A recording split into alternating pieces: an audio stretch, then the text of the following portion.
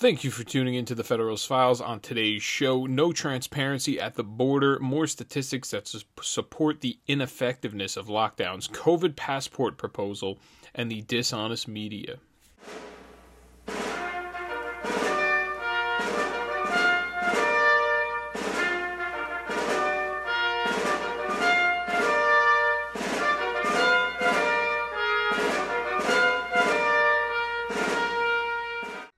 People are seeing that, affordable childcare is a big deal.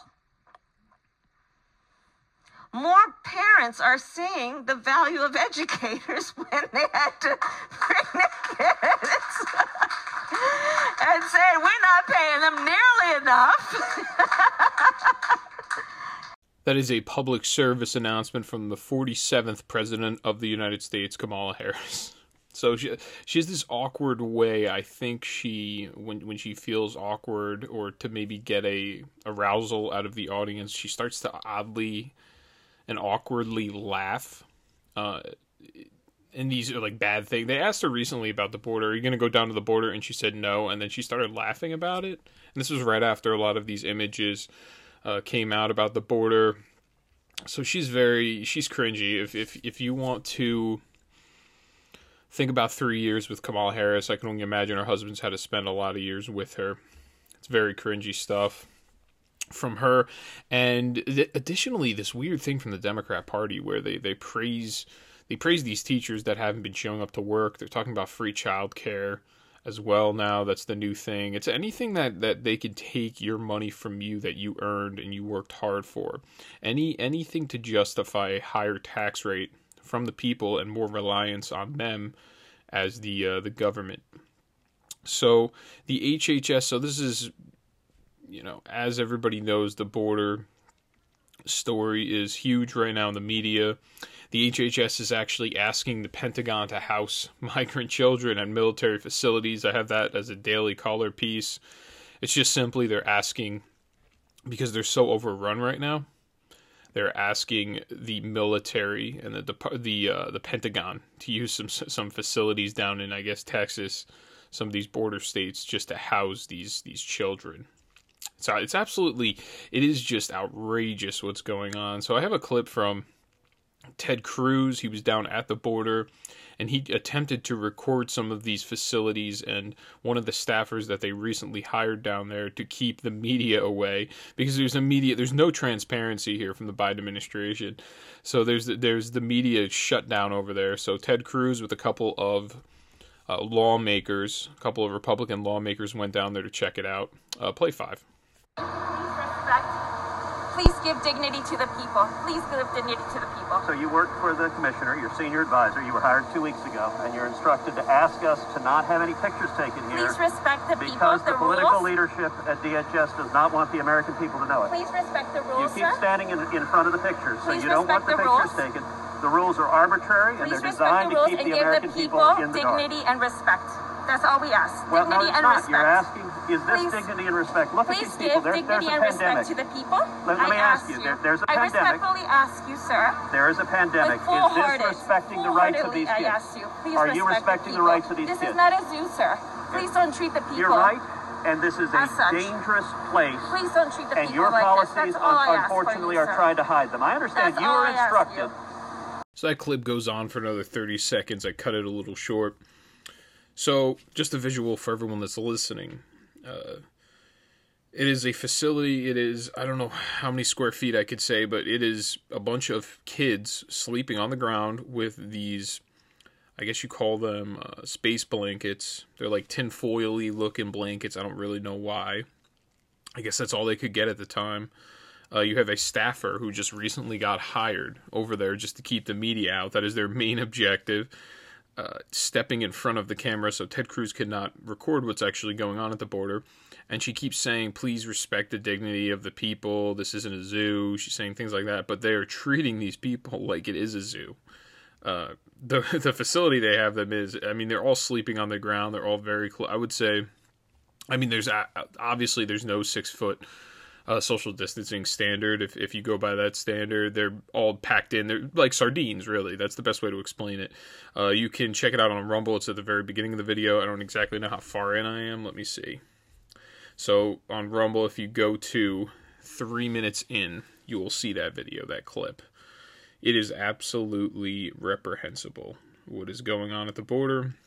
And there's no transparency right now. And you know, I remember I'm old enough to remember when the Trump administration, in the very beginning of his administration, the media was coming out attacking him because they were separating children at the border, which in the United States of America, if you commit a crime and your kid's alone at the house, they do separate the child and the parent, in that case anyway. So this is actually like that standard, by the way, is like almost, I mean, that's like a U.S. standard if a adult commits a crime to begin with.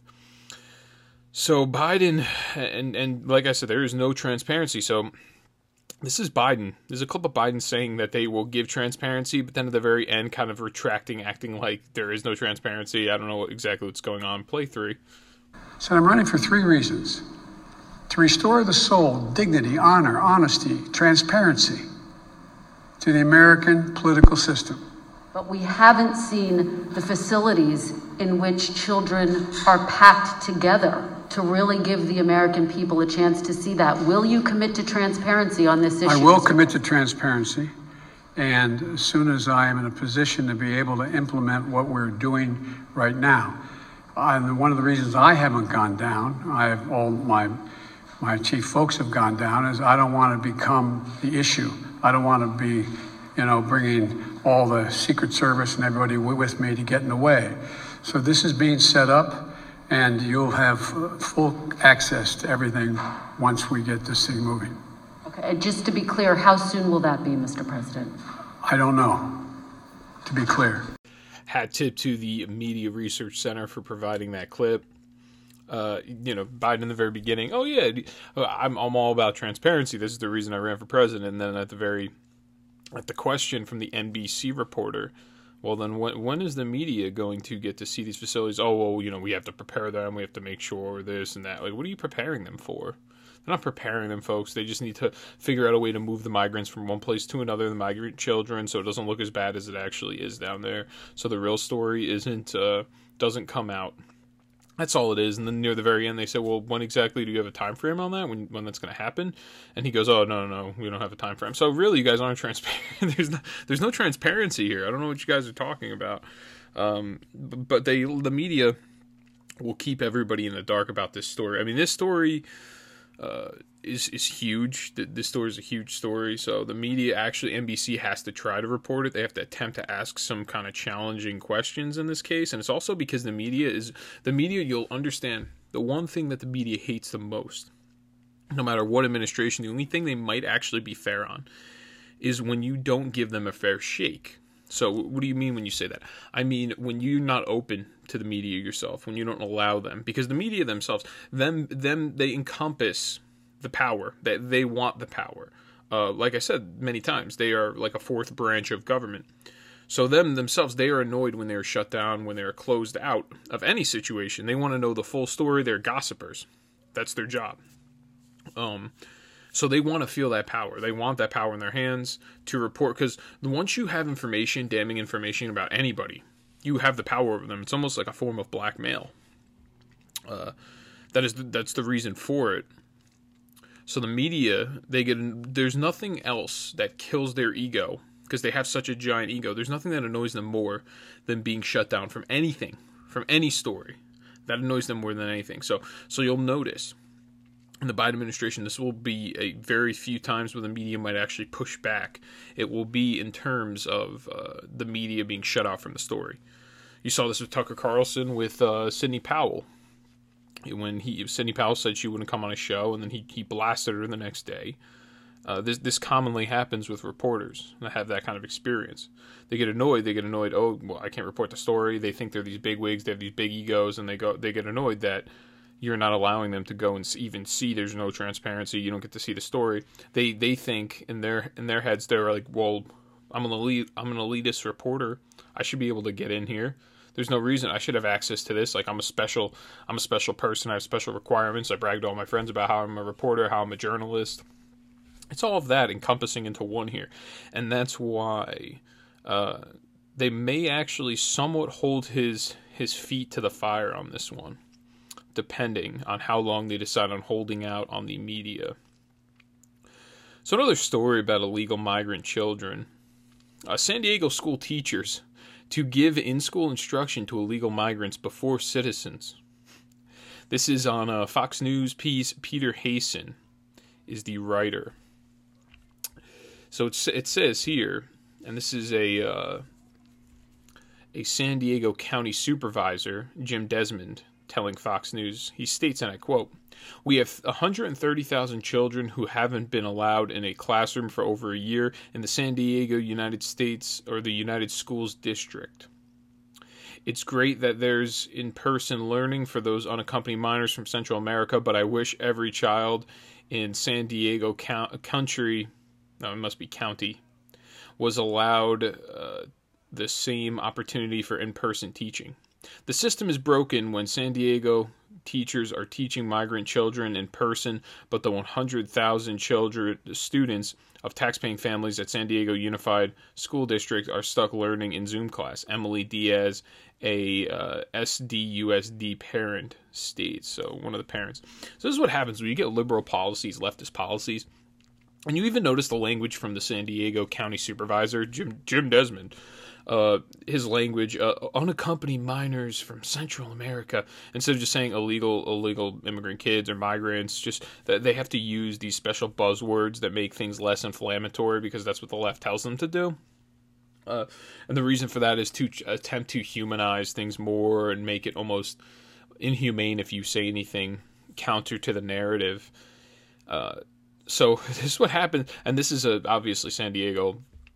I would assume probably left-wing. Anything in California that's a city is left-wing. San Diego, from what I understand, is they're a little bit more right-wing than left in terms if you compare them like a San Francisco. I think San Francisco is way further left than San Diego. I thought San Diego, from what I understood, I thought they were like more classical liberal types, but maybe I'm wrong in this case. Maybe they're super far left.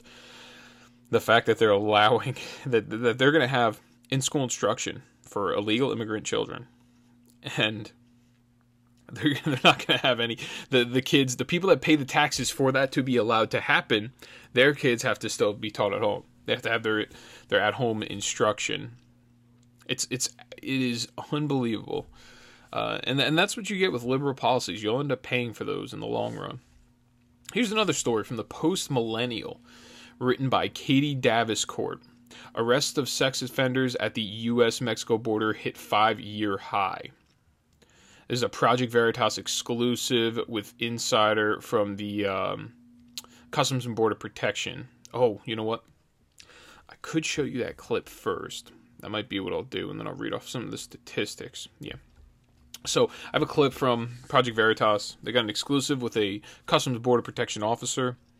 He's a little undercover. I'm not going to play much of him because it's hard to understand him. If you're watching, you can read the subtitles, but I'm not going to play much of him. I'm just kind of going to read off some of the information he states, but just check it out. These documents, this is something called the Border Intelligence Daily. It says sex offender encounters by U.S. Border Patrol has reached a 5-year high. Do you feel that's accurate? What do they mean by encounters? So an encounter is an arrest.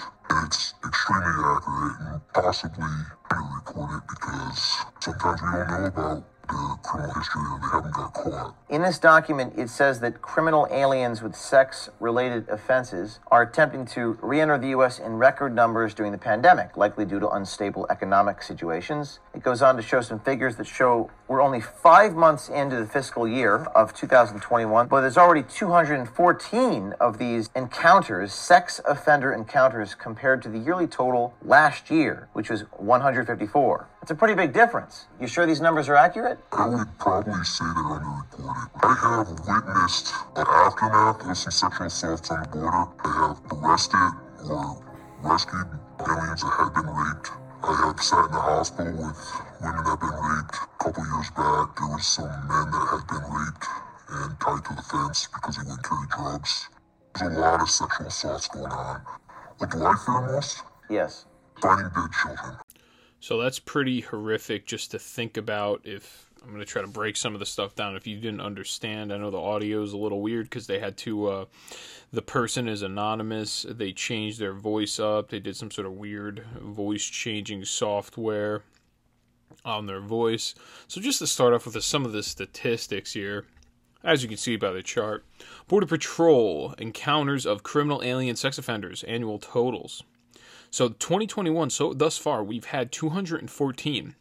And just keep this in mind, we are only 5 months into the fiscal year. The fiscal year, I believe, for the government starts in September. So we're only 5 months in thus far, and we have 214 comparatively to last year. In 2020, we had 154, but 154 was for the entire year.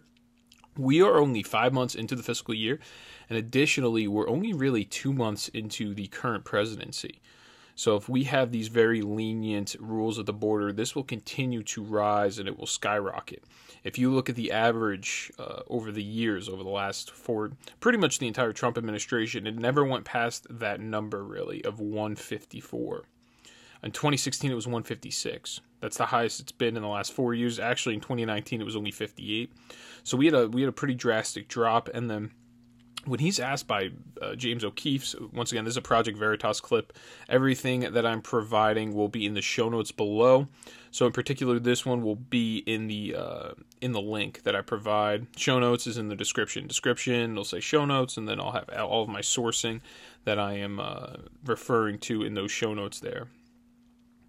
So, yeah, so we have, and then James O'Keefe asks, so what do you think about that number? And he goes, I think it's actually underreported. So this number is actually going to be even much more than they thought. He says, I would probably say they're underreported. All the records of the criminal aliens and sex offenders that we arrest now, they have all been previously deported from the United States from committing these crimes in the United States.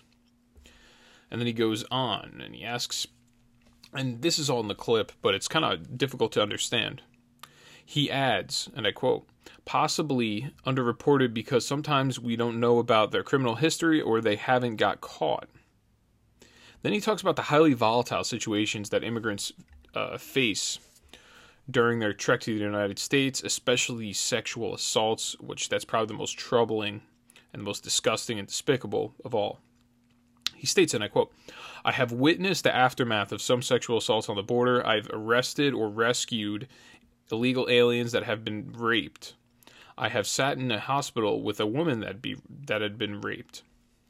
A couple years back, there was some men that had been raped and tied to the fence because they wouldn't carry drugs. There's a lot of sexual assaults going on. So the cartels obviously are running this operation. And then now you go back and you really look at everything that's going on and what's transpiring here.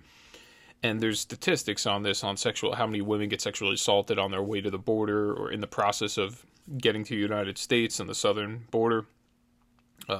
There's stats on this.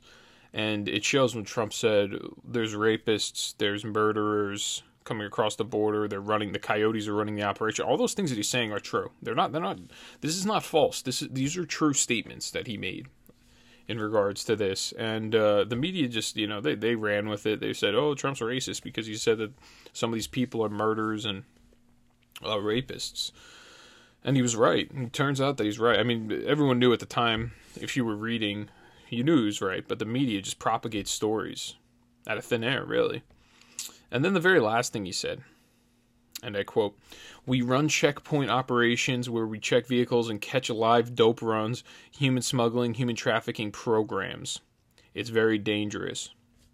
So they have human smuggling, trafficking, sex trafficking, dope as in drugs. And then the one thing he said at the very end is at the very end of the clip. He says, what's your biggest worry, James O'Keefe says, and he says, finding dead children in the desert, because that probably has been done, that's probably been found a couple of times, numerous times I'd imagine, when they send kids on this trip. So to get to get to my next segment here, we're going to have some statistics to show the ineffectiveness of shutdowns. And first, to start off, I have Biden calling for mask mandates once again. Play 7. Reiterating my call for every governor, mayor, and local leader to maintain and reinstate the mask mandate. Please, this is not politics. Reinstate the mandate if you let it down. And businesses require masks as well. The failure to take this virus seriously, precisely what got us in this mess in the first place, risk more cases and more deaths. Look, as I do my part to accelerate the vaccine distribution and vaccinations, I need the American people to do their part as well. Mask up. Mask up. It's a patriotic duty. It's the only way we ever get back to normal. To cheer together in stadiums full of fans. To gather together on holidays again safely. Go to graduations, weddings. Folks, this is leftism at its finest. The idea that every single little thing you do affects everybody around you. This groupism, oh, it's patriotic to wear a mask because the government said so. So it's patriotic, oh, it's patriotic. You know that argument's going to work in every single way. Give us your weapons, confiscate. We're going to confiscate your weapons. Give us your guns. It's patriotic. It's your civil duty to help your fellow man, your fellow American. That type of argument can be used really for anything that the government wants to compel you to do. And in this case, it's to wear masks. And it's been found that a lot of these states that ended up opening up actually did much better economically, as well as with their case rate, as well as with their mortality rate from COVID-19. There's a lot of statistics that I have here today. I have statistics from the Foundation of Economic Freedom. One of my sources, Texas hits record low cases. This is by John Miltimore. They do very good work. They're the Foundation for Economic Freedom. I don't agree with them on everything, but they seem to be like libertarians if I had to really take a shot in the dark to guess what their affiliation is. So nearly a month after Greg Abbott's announcement, the data is in. Coronavirus, and this is from Newsweek reporting, coronavirus cases have dropped to a record low in Texas roughly 3 weeks after the state lifted its mask mandate and reopened businesses. Newsweek reports. The News magazine was referencing new data touted by Abbott showing that the Lone Star State saw its 7-day COVID positivity rate, the percent of tests coming in positive, hit a new low, 4.95%, while hospitalizations reached a 6-month low.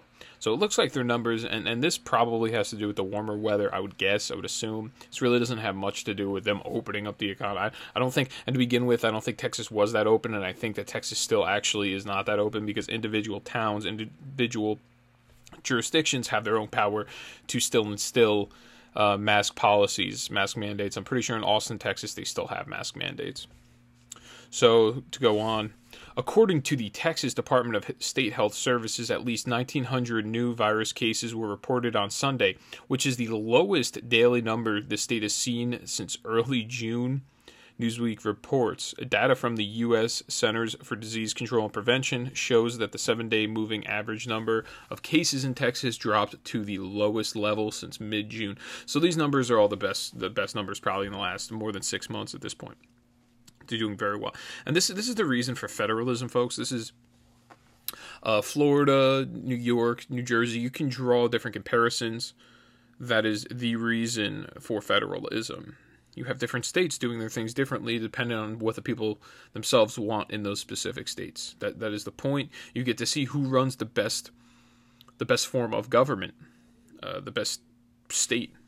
So Florida's been doing a very good job. New York's been doing a terrible job. So everybody from New York, from what I understand, since I live in New Jersey, they've been moving to New Jersey. They've been moving to other states. I know New Jersey, a lot of them have been moving in because a lot of their jobs are still in New York. So they need to keep a close proximity to there. And the price of real estate around here has just skyrocketed. I mean, if you bought a house a year ago here, it's probably worth an extra $100,000 at least.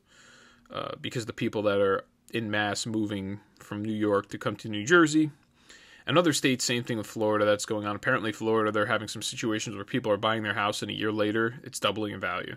That's what's going on currently. And this is the point. This is why you need federalism. You need to understand which government. If you run everything from the top down like the Democrats want to do, that's how you create the socialist dystopia. That's the reason for that, because then there's no comparison to draw. You can just be like, well, you know, I'm happy I have like my free healthcare, even though I have to wait 22 weeks to see a specialist. Like, it's okay, you know, because there's nothing to compare it to. You don't get to say, well, look, over in Florida, they did a really good job with this and that. Their policies with this. Or you get to see in Florida, you get to see people defending themselves with their firearm because they're able to carry there concealed. And you can say, wow, look at that. They're able to conceal carry and they can stop people. And then you look at another state, another liberal state, where it's a gun-free zone and then there's a mass shooting like Boulder, Colorado. And you go, oh, well, no one there's armed. So no one could do anything when this guy pulled the gun and decided to just light everybody up. There's no answer in that case.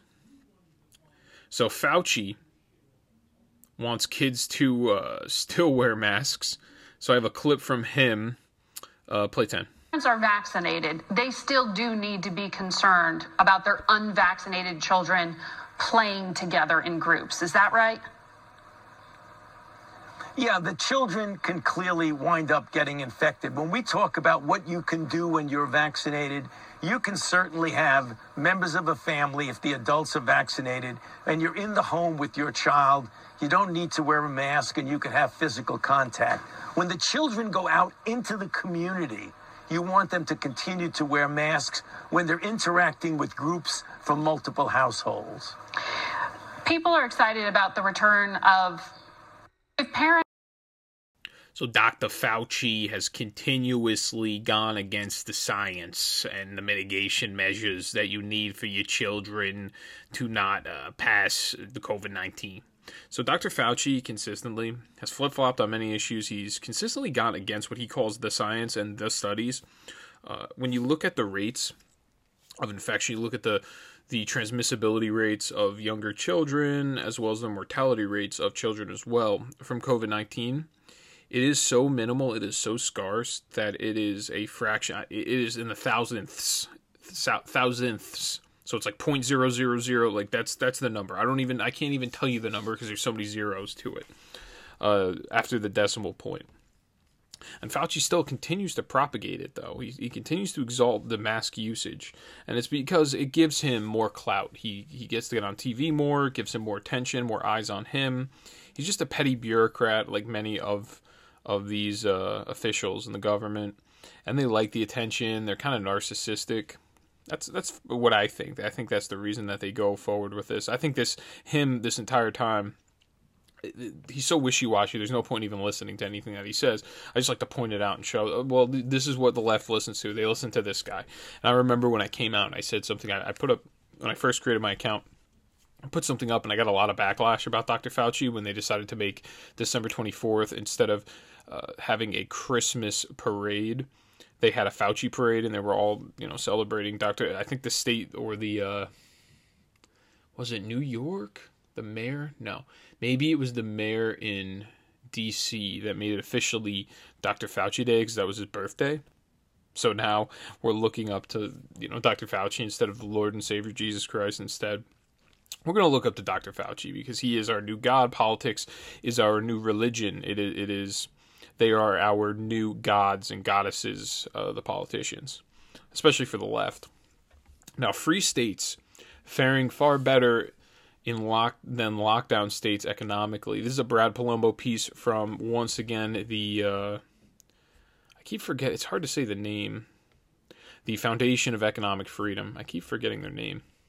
So it starts off, the national unemployment rate was a poor, if not disastrous, 6.2% in February.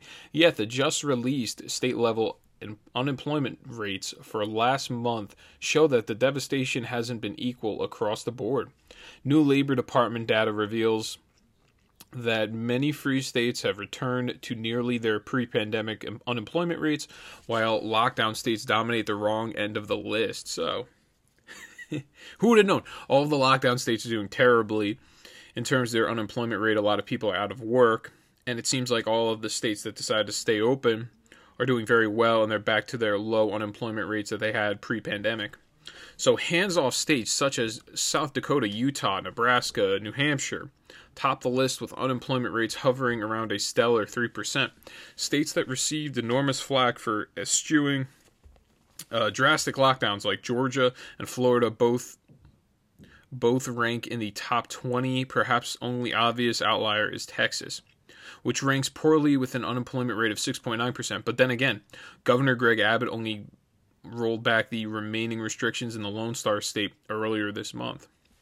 So yeah, so Texas is supposed to be this beacon of hope, this beacon of freedom. Meanwhile, Texas was shut down almost this entire time as well. Which that's why I was saying I was mentioning this recently. I don't think Texas is as red as it used to be. I think certain sections are, but if you go to any of the big cities, you're looking at a very blue, and it may be a blue state in the next election. It's purple, they're calling it right now. So meanwhile, the worst 10 states with unemployment rates from 7 to 9% include lockdown-happy localities like New York, New Jersey, California, Hawaii, Massachusetts, D.C., and Rhode Island. So this actually does somewhat have to do, it has a correlation with red and blue states. Red states in general, a lot of them stayed open, whereas a lot of blue states shut down. But New Hampshire is not really a red state. New Hampshire is pretty blue. New Hampshire, I know I'm pretty sure they have no state tax income. They also have no sales tax. It is property tax, I think, strictly over there, and then other weird taxes. I'm pretty sure. But from what I understand, New Hampshire is a pretty blue state. More moderately blue, if I had to guess. And then the other states are pretty much red. Nebraska can kind of be in certain areas, I guess, blue as well. So this doesn't really have to do with party lines. This all just has to do with the operation. Also, South Dakota, Utah, South Dakota and Nebraska at least, and even New Hampshire. These are all colder states too to be doing better with unemployment rates. And I don't know how their rate of infection is. I think their rate of infection is pretty low as well. It's also because there's not as many people closely packed together. But it's more difficult for a state that's going to be colder to do better with these COVID numbers, because once it's colder, your immune system's much more compromised. So even that, they're still doing better. So the lowest unemployment rates, you got South Dakota at 2.9%, Utah at 3%, Nebraska at 3.1%. Then the highest unemployment, Hawaii 9.2%, New York 8.9%, and Connecticut 8.5%. So we've seen, and this is all going to come to the very last conclusion now, that they're going for a COVID passport to be able to commute from one place to another, to be able to get on a plane, and they're going to try to require this. This is all for people. They want more and more people to get vaccinated. That's the reason for them trying to instill a COVID passport policy. And the more troubling part about it is that, and I'll show you the clip at the very end, they talk about implementing it through private business, because they've been doing that this entire time. The Democrat Party has been instilling policy through private business and getting away with it, things that violate the Constitution, but they just go through private industry, so it's okay, so it's allowed for them, even though it's really not through case law. But there hasn't been a big case, I guess, because I think the Supreme Court denies anything. They don't want to see any cases. So one of the biggest COVID-19 factors, which really hasn't been mentioned and covered, Washington Examiner piece, once again written by Brad Palumbo. He talks about the obesity rates in the United States, and the U.S. ranking number 12 in the world in obesity, one of the highest rates among developed countries. One study found that 90% of worldwide COVID-19 deaths occurred in countries with high obesity rates. So obesity really was a predetermining factor of high mortality rates from COVID-19, which is a known thing if you look at statistics. COVID-19 is much more deadly for the elderly and those with pre-existing conditions that weaken the immune system. One of those conditions is obesity. According to the CDC, adults with excess weight are at greater risk during the COVID-19 pandemic. The CDC said that of the roughly 900,000 adult COVID-19 hospitalizations from the start of the outbreak to November 18th, 30% were attributed directly to obesity. So you have 300,000 out of 900,000 hospitalizations The reason that they were in the hospital to begin with is strictly because of their obesity. If they weren't as obese, they'd end up being okay and they would fight the virus off pretty quickly. Meanwhile, a new study examining over 150,000 adults across 20 hospitals confirmed that obese people are much more likely to be hospitalized or to die from the virus. Severely obese COVID-19 patients were 61% more likely to die and 33% more likely to face hospitalization than their peers at healthier weights. So it's quite apparent at this point that, and by shutting everything down and telling people to stay inside and not leave their houses, and only allowing really the fast food places, the drive-thrus to stay open, because a lot of these small industries, in which they make fresher, better for you food than a lot of these chains and these franchises. Nothing against McDonald's, I like McDonald's, but by allowing them to stay open, people are at greater risk because then they're eating that food, they're getting heavier. There's an average. Oh, and I have it here. This is great. This stat is tremendous, and this is so true. As COVID-19 lockdowns and restrictions have trapped people in their homes over the last year, many have gained weight. A new American Psychological Association survey showed that 42% gained weight over the last year, an average of 29 pounds. So we are making the problem worse by shutting people in their houses. People have gained 29 pounds on average. And me personally, I've gained weight. I don't know if it's 29 pounds, but I've gained weight over the last year. And part of the reason is because of the gym. They tell me you have to wear a mask. I'm not wearing a mask at the gym. I'm just not doing it. It's absurd. It's ridiculous. And until that ends, I'm not going back to the gym. 42% of Americans gained weight, though, on average, which is a problem because that is one of the contributing factors, one of the main contributing factor to death or hospitalization from COVID-19. And now this is where I get to the case of the vaccine passports. Jen Psaki gets asked a question, and she continues to talk about how they're going to concert with private industry to try to implement some sort of a plan towards this. Play 2. Position on whether, once the vaccine is more readily available, businesses should be able to tell employees who don't want to get the vaccine for whatever reason that they can't come back into the workplace, or that airlines could reject people from getting on the plane if they have decided not to get a vaccine? Well, we're going to provide guidance, just as we have through the CDC. There's currently an interagency process that is looking at many of the questions around vaccine verification. And that issue will touch many agencies, as verification is an issue that will potentially touch many sectors of society, as you have certainly alluded to. That's guidance we'll provide. We expect, as Andy Slavitt, I think, alluded to, that a determination or development of a vaccine passport, or whatever you want to call it, will be driven by the private sector. Ours will more be focused on guidelines that can be used as a basis. And there are a couple key principles that we are working from. One is that there will be no centralized universal federal vaccinations database and no federal mandate requiring everyone to obtain a single vaccination credential. Second, we want to encourage an open marketplace with a variety of private sector companies and nonprofit coalitions developing solutions. And third, we want to drive the market toward meeting public interest goals. So we'll leverage our resources to ensure that all vaccination credential systems meet key standards, whether that's universal accessibility, affordability, availability, both digitally and on paper. But those are our standards. It's currently going through an interagency process. We'll make some recommendations, and then we believe it will be driven by the private sector. And when do you So, vaccine passports, the most important part, if you notice from the question from the media is calling for this. The media is calling for, if you're a private business owner, you can tell employees that they have to get shots or else they can't come into work ever again. So how are we going to do this? People that stand up to the government, people that stand up to the private industry, stand up to this vaccination crowd, where there's absolutely no liability on these industries or these companies that made the vaccines. There's no liability on them. If you die, if there's any end result that is adverse, if you have any seriously adverse effects, you cannot sue this industry, any of these industries at all. You can't sue any of the corporations that made these vaccines. Okay, so now they want to implement, and they've done this already. They have implemented policy through the private industry. They've done this with Twitter. They've done this with Facebook, YouTube. They've done it. The Democrat Party has done it. The tweets of them calling for shutdowns on Twitter of Donald Trump themselves as lawmakers, They are telling, and they are working in concert with private industry. The private industry is working as an enforcement arm for political policies of the Democrat Party. That is currently what is going on. And in this case, she said it.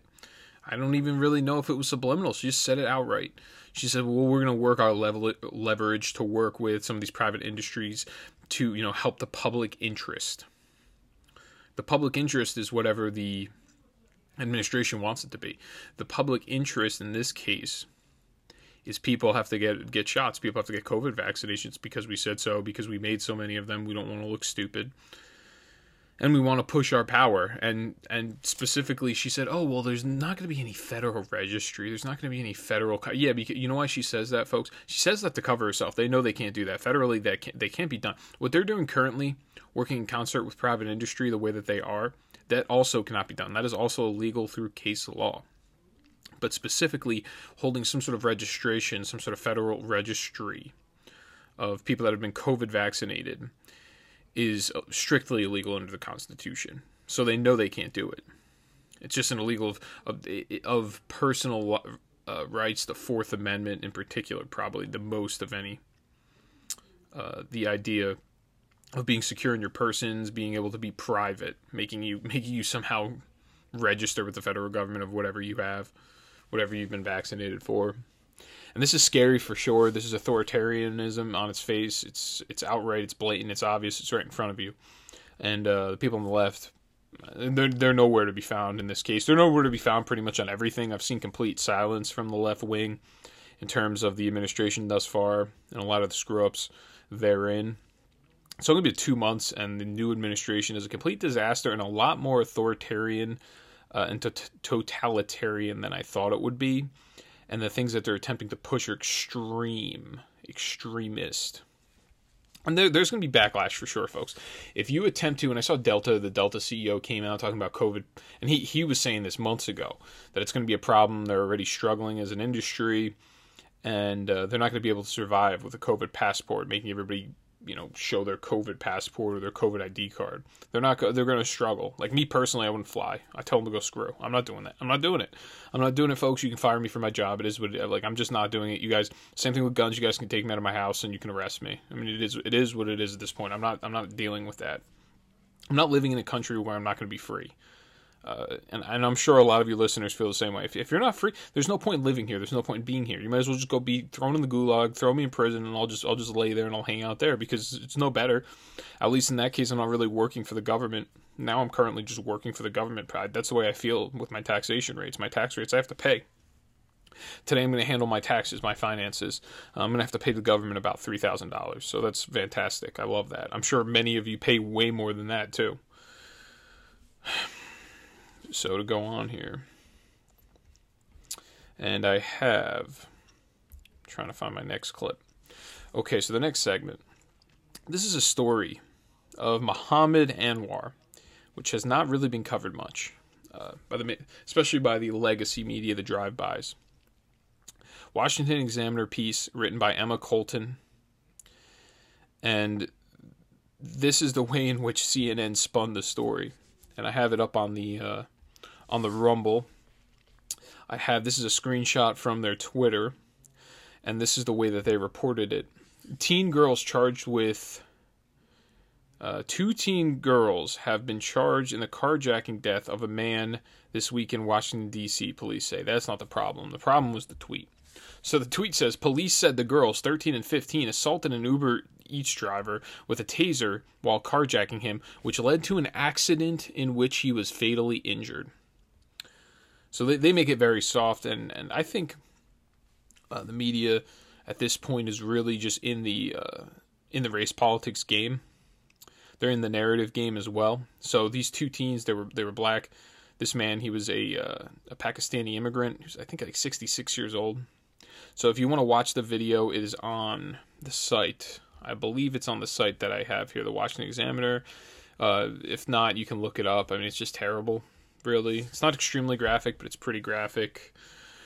This man gets tased because these 2 girls are attempting to jack his car, and he decides to hold on in the driver's seat while they drive. I think the drivers, see as they're driving away. So he's holding onto the car while they're driving. So he's outside of the car with the door open. And they hit a pole and they flip the car. He's tossed from the car. They get out of the car. It is sideways up. And they're looking for their phones the entire time. That's the only thing they care. They don't care. They just killed a man. They do not care. This is our society that we've created. We're so inhumane. We're so far away from traditional values, family values, the nuclear family, that life to us is meaningless. Unless if we're famous, life to us is meaningless. So this man is on the ground. He's whether he's dying or he's already at that point, he is passed away. And these girls are outside the car. They just murdered somebody, folks. They just committed murder. On top of carjacking him and tasing him. They just killed him. They killed a man, whether you want to call it a manslaughter or murder, whatever it is. He's on the ground, and they're looking for their phone. Well, he's right next to them. They're running around. Where's my phone at? There's just trashy-ass women. Just two trashy girls, really. Not even women. It's just pathetic, because this is what our world is now becoming. This is what our country. There's been all these mass shootings. There's been all this gang violence. I've been watching all these crimes, black on Asian crime, all over the place. It's everywhere. It's perpetuating our society. And the media is really just, they don't report it. They don't report it. If it doesn't fit the narrative, they're not going to report it.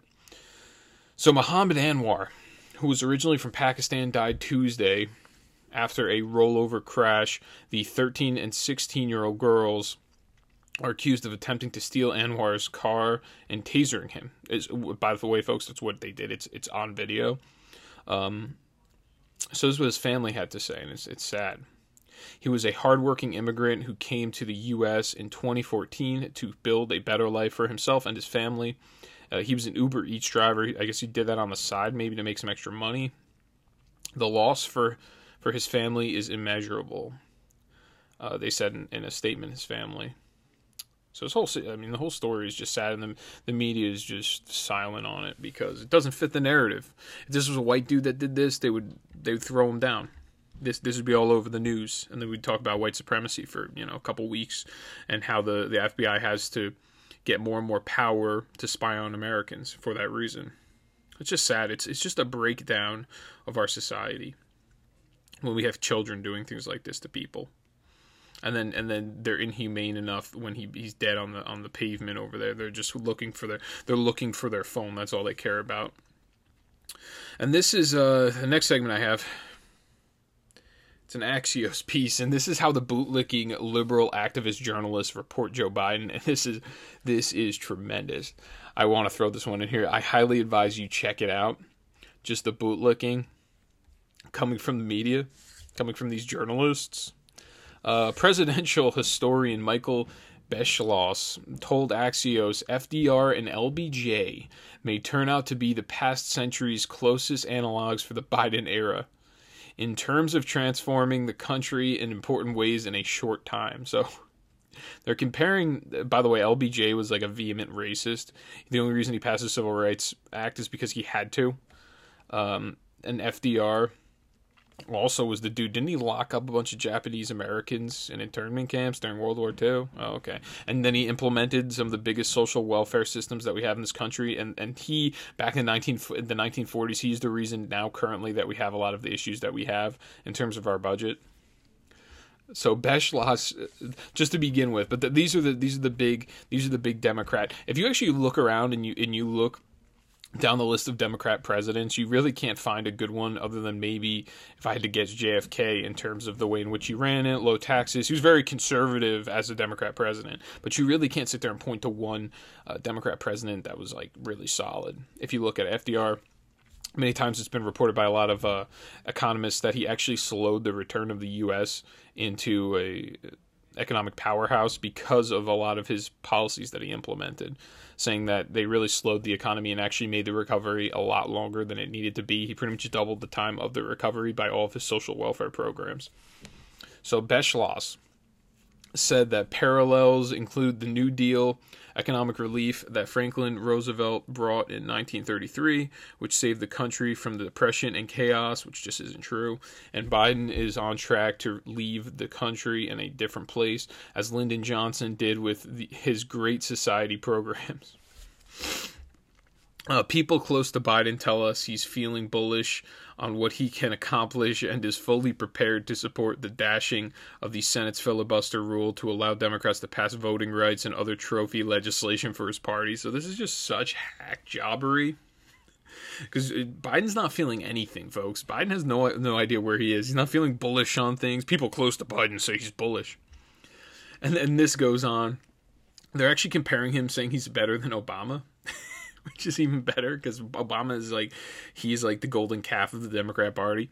So it says he loves the growing narrative that he's bolder and bigger thinking than President Obama. He's not thinking at all. He's not bigger or bolder thinking. This temptation to go even bigger, Senate Republican leader Mitch McConnell insists, will create such a fissure between the parties that he compared it this week to nuclear winter. So they're making it like they're comparing. They're saying, "Oh, Biden's so badass that he's going after, and Senate leader Mitch McConnell is so scared of him, and all this other stuff because he's just doing such good work out there." But we're told Biden won't hesitate, just as he passed the 1.9 trillion COVID rescue package with 0 Republican votes and 0 regrets. His team sees little chance he's going to be able to rewire the government in his image if he plays by the rules of bringing in at least 10 Republicans. So they're saying he's so badass, he needs to rewire the country, he needs to get rid of the entire system, and he's not going to bring in 10 Republicans to do it. He's just going to destroy and nuke the filibuster. He won't rub their noses in it, we're told. That'll be the Biden touch to rolling the opposition. I can't even, it's so funny. And getting that much closer to the status of latter-day FDR. So yeah, he's going to do it, and he's going to be very humble in his bragging of how well and how good of a job he's doing, because that just makes him that much closer to a FDR. Biden's list includes, and these are all the things, rural broadband expansion. So they're looking to make internet, I guess, in a lot of these rural areas, make it free for everybody, which would be transformative for those communities. Child tax credit permanent, landmark legislation on climate, guns, and voting, it's all in the Democrat playbook. It's all in the Communist Manifesto playbook. So that's really it. I mean, it's just such a joke the way that the media fawns over Democrat politicians. It's pathetic that I had to put this in here. When I read it, I was laughing out loud. So next segment, COVID spend. And this is going to be the economic part, the economics, and then I'll have a couple quick headlines at the very end here. So once again, I have Brad Palumbo. So this is his third piece that he's shown in the show. He does very good work. This is once again the Freedom for Economic, I can't even remember the name, FEE, the Freedom Economic Foundation or something like that. I don't know why I have such a hard time. The Foundation of Economic Freedom. Because the FEE doesn't stand for that. That's why I have a hard time remembering it. So, the COVID spending could cost Americans double of what was expected. I actually held this one from last week. So the 1.9 estimate assumes that various tax credit programs will be allowed to expire. However, a report by American Enterprise Institute economist Alex Brill concludes that this is highly unlikely, and that if they're eventually renewed, the bill's cost could nearly double.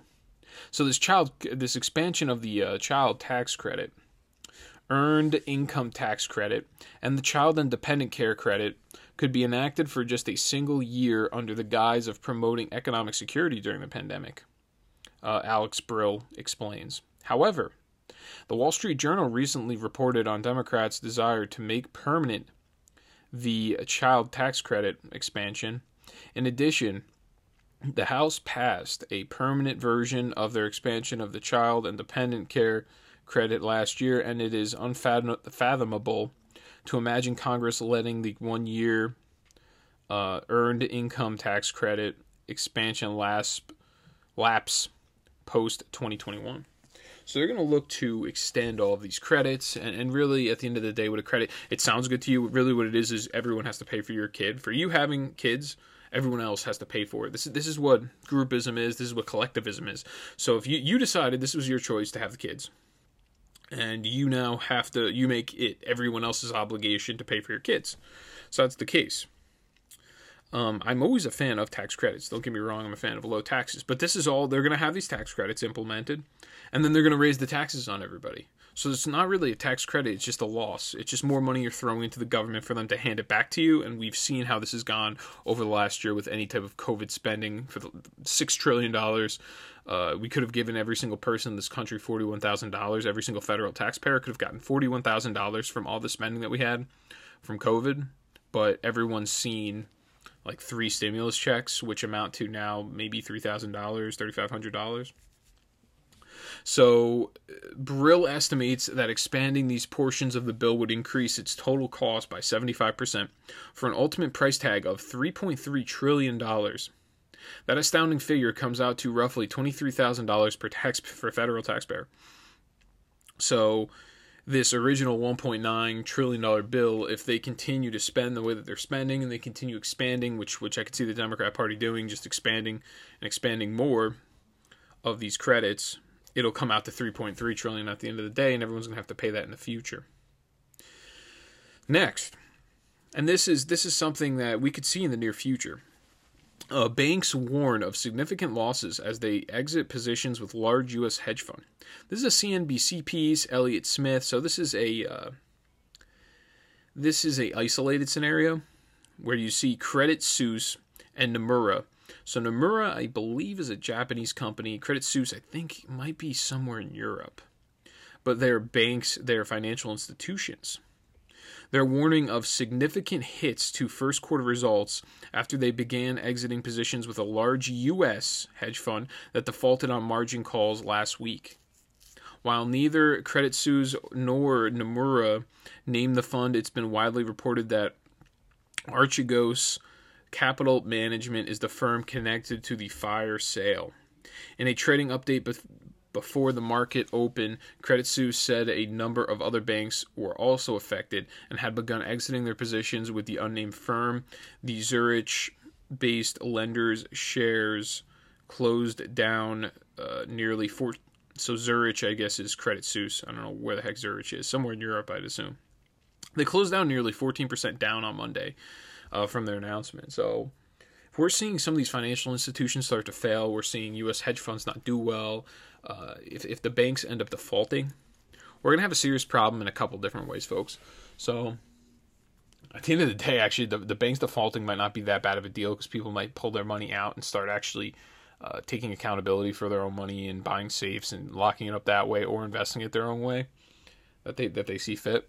It actually might not be that bad of a case. What I'm more worried about is the defaulting from these institutions and the government coming in with a big bailout and just spending more money. And when the government bails them out, then it inflates your money. So they're really just taking your money to bail them out to begin with, and then it's exacerbated by the inflation as well. So that's something to worry about a little bit. Some of these institutions, if you have money in the banks and the banks start telling you, hey, listen, we're going to have negative interest rates soon, that's something to worry about. That means that the rate of inflation is actually beating the rate of return on investments. So that's why they're giving you the negative interest rates. The point of you giving money to the bank is you pretty much loan them your money. They take the money, they invest it, they make money in return off of it. And if you have a savings account, then they give you a very small percentage. In this case, if the inflation is so high that they take your money that you lent them and they go to invest it, and their return is so low that now they have to actually charge you because they're almost getting negative returns. Now they're charging you just to hold your money, which is a problem. I highly advise anybody if that starts to happen. And once again, this isn't advice. I'm not telling people what to do.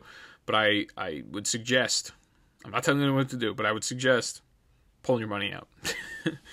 So, and to go off, now I have a bunch of small stories. This next story is actually related a little bit. Visa to use USDC stablecoin on Ethereum blockchain. So to try to simplify all of that, Visa is going to start using cryptocurrency to make payments. They're going to use this thing called USDC. It's a stablecoin. Stablecoin meaning it's worth $1. It stays on the value of $1.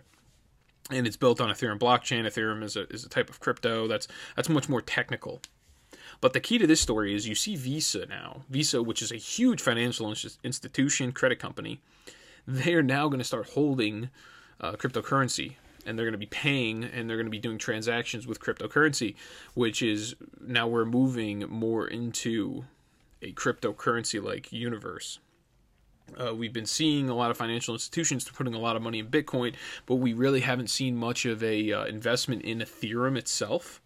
So I think this is actually a pretty big story. I think it's important because it shows that financially we're starting to move to these I guess you would call them virtual currencies. I don't really like to call them that.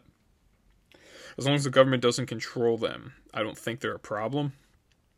I always advise people to look into it and maybe invest like a very small percent of your portfolio in there just to hedge against inflation. Just hedge. I mean, to diversify. It's a good idea if you're going to put, let's say 10% of whatever you're invested in is in gold. Maybe cut it in half. That's what the big guys are saying right now. Cut it in half, 5%. Put 5% into some sort of cryptocurrency, whether it's Bitcoin, Ethereum, something like that. And once again, this is not financial advice. I am not a financial institution. I'm not a financial advisor. I just want to make that clear. So next one, Al Sharpton accuses Manchin and Sinema of supporting racism if they don't help kill the filibuster. This is a Media Research Center clip. I'm not going to play it, but Al Sharpton is just pretty much saying, and this is what the Democrats do. This is the first thing they do is if you don't support this, if you don't agree with us, you're a racist. So Joe Manchin is a Democrat senator, as well as Kristen Sinema. She's a Democrat senator over in Arizona. Manchin is from West Virginia. Next, American church membership hits record lows. Daily Caller piece. And it reads, only 47% of Americans are members of a house of worship, according to a Gallup poll released Monday. The poll had a margin of error of 2% and surveyed 6,117 Americans between 2018 and 2020 about their religious attendance. So apparently this number is at all-time lows since the 1920s. And I think this partially plays towards a breakdown of our society. We're founded on Judeo-Christian values. Myself, I am not a deeply religious person, but I do understand our affiliation and our derivatives. We are derived from Christian and Judaism. Thus, hence the reason I say Christian Judeo-Christian values. A lot of our standards, a lot of our morality, a lot of our rules, they're based off of the Ten Commandments themselves.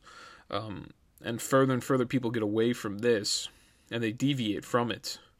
You see what's going on with Lil Nas with his exaltation of Satan, his satanic rituals, his weird stuff that he's got going on. Nike's actually coming out suing him for it because Nike doesn't like to be associated and affiliated with that, which really, they probably don't care. They're just worried about their money. But considering all the things that they support over in China, the Uyghur Muslims doing slave work to make their shoes, they really don't actually care about Satan. They're not worried about that affiliation because they're pretty affiliated with Satan to begin with. Yeah, but this is a breakdown, I think, of our society, and I think that the further and further we get away from religion and some sort of not even the idea of religion necessarily, but much more value-based, which once again is derived from religion. So I am not deeply religious myself, but I will concede that a lot of my values are based off of, and they're derived from religion. And most decent, especially in America, most decent moral people, their original value system is derived from Judeo-Christian values. I mean, you can question as much as you want all those agnostics and those atheists out there that get all angry, and then I don't understand really the almost militant anger that they have for people that are religious. It's very odd to me. That's why, from my perspective, the guy that's like not religious, I was an atheist for a very long time. Now I'm kind of just like, I'm out there. I don't really know. But even when I wasn't extremely militant towards religion the way that some of these people are.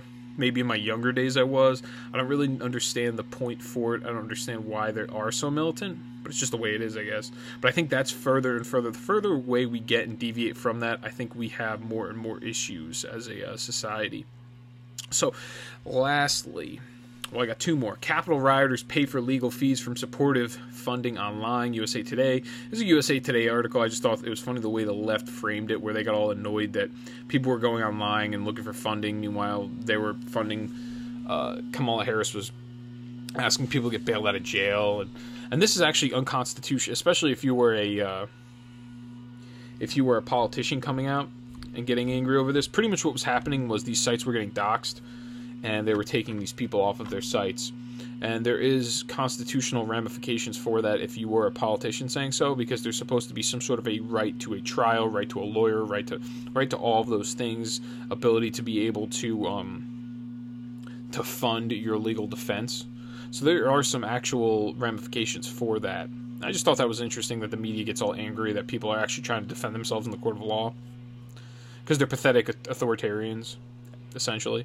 So Alaska's Senator Lisa Murkowski to be primaried by Kelly Tshibaka. This is a Fox News piece. She's going to get primaried because she is a Rhino Republican. Hopefully she gets beat. So that'll conclude this one. Please like, share, subscribe. I greatly appreciate you all tuning in. Please make sure you check out the weekend special, and I will see you all next time. Thank you.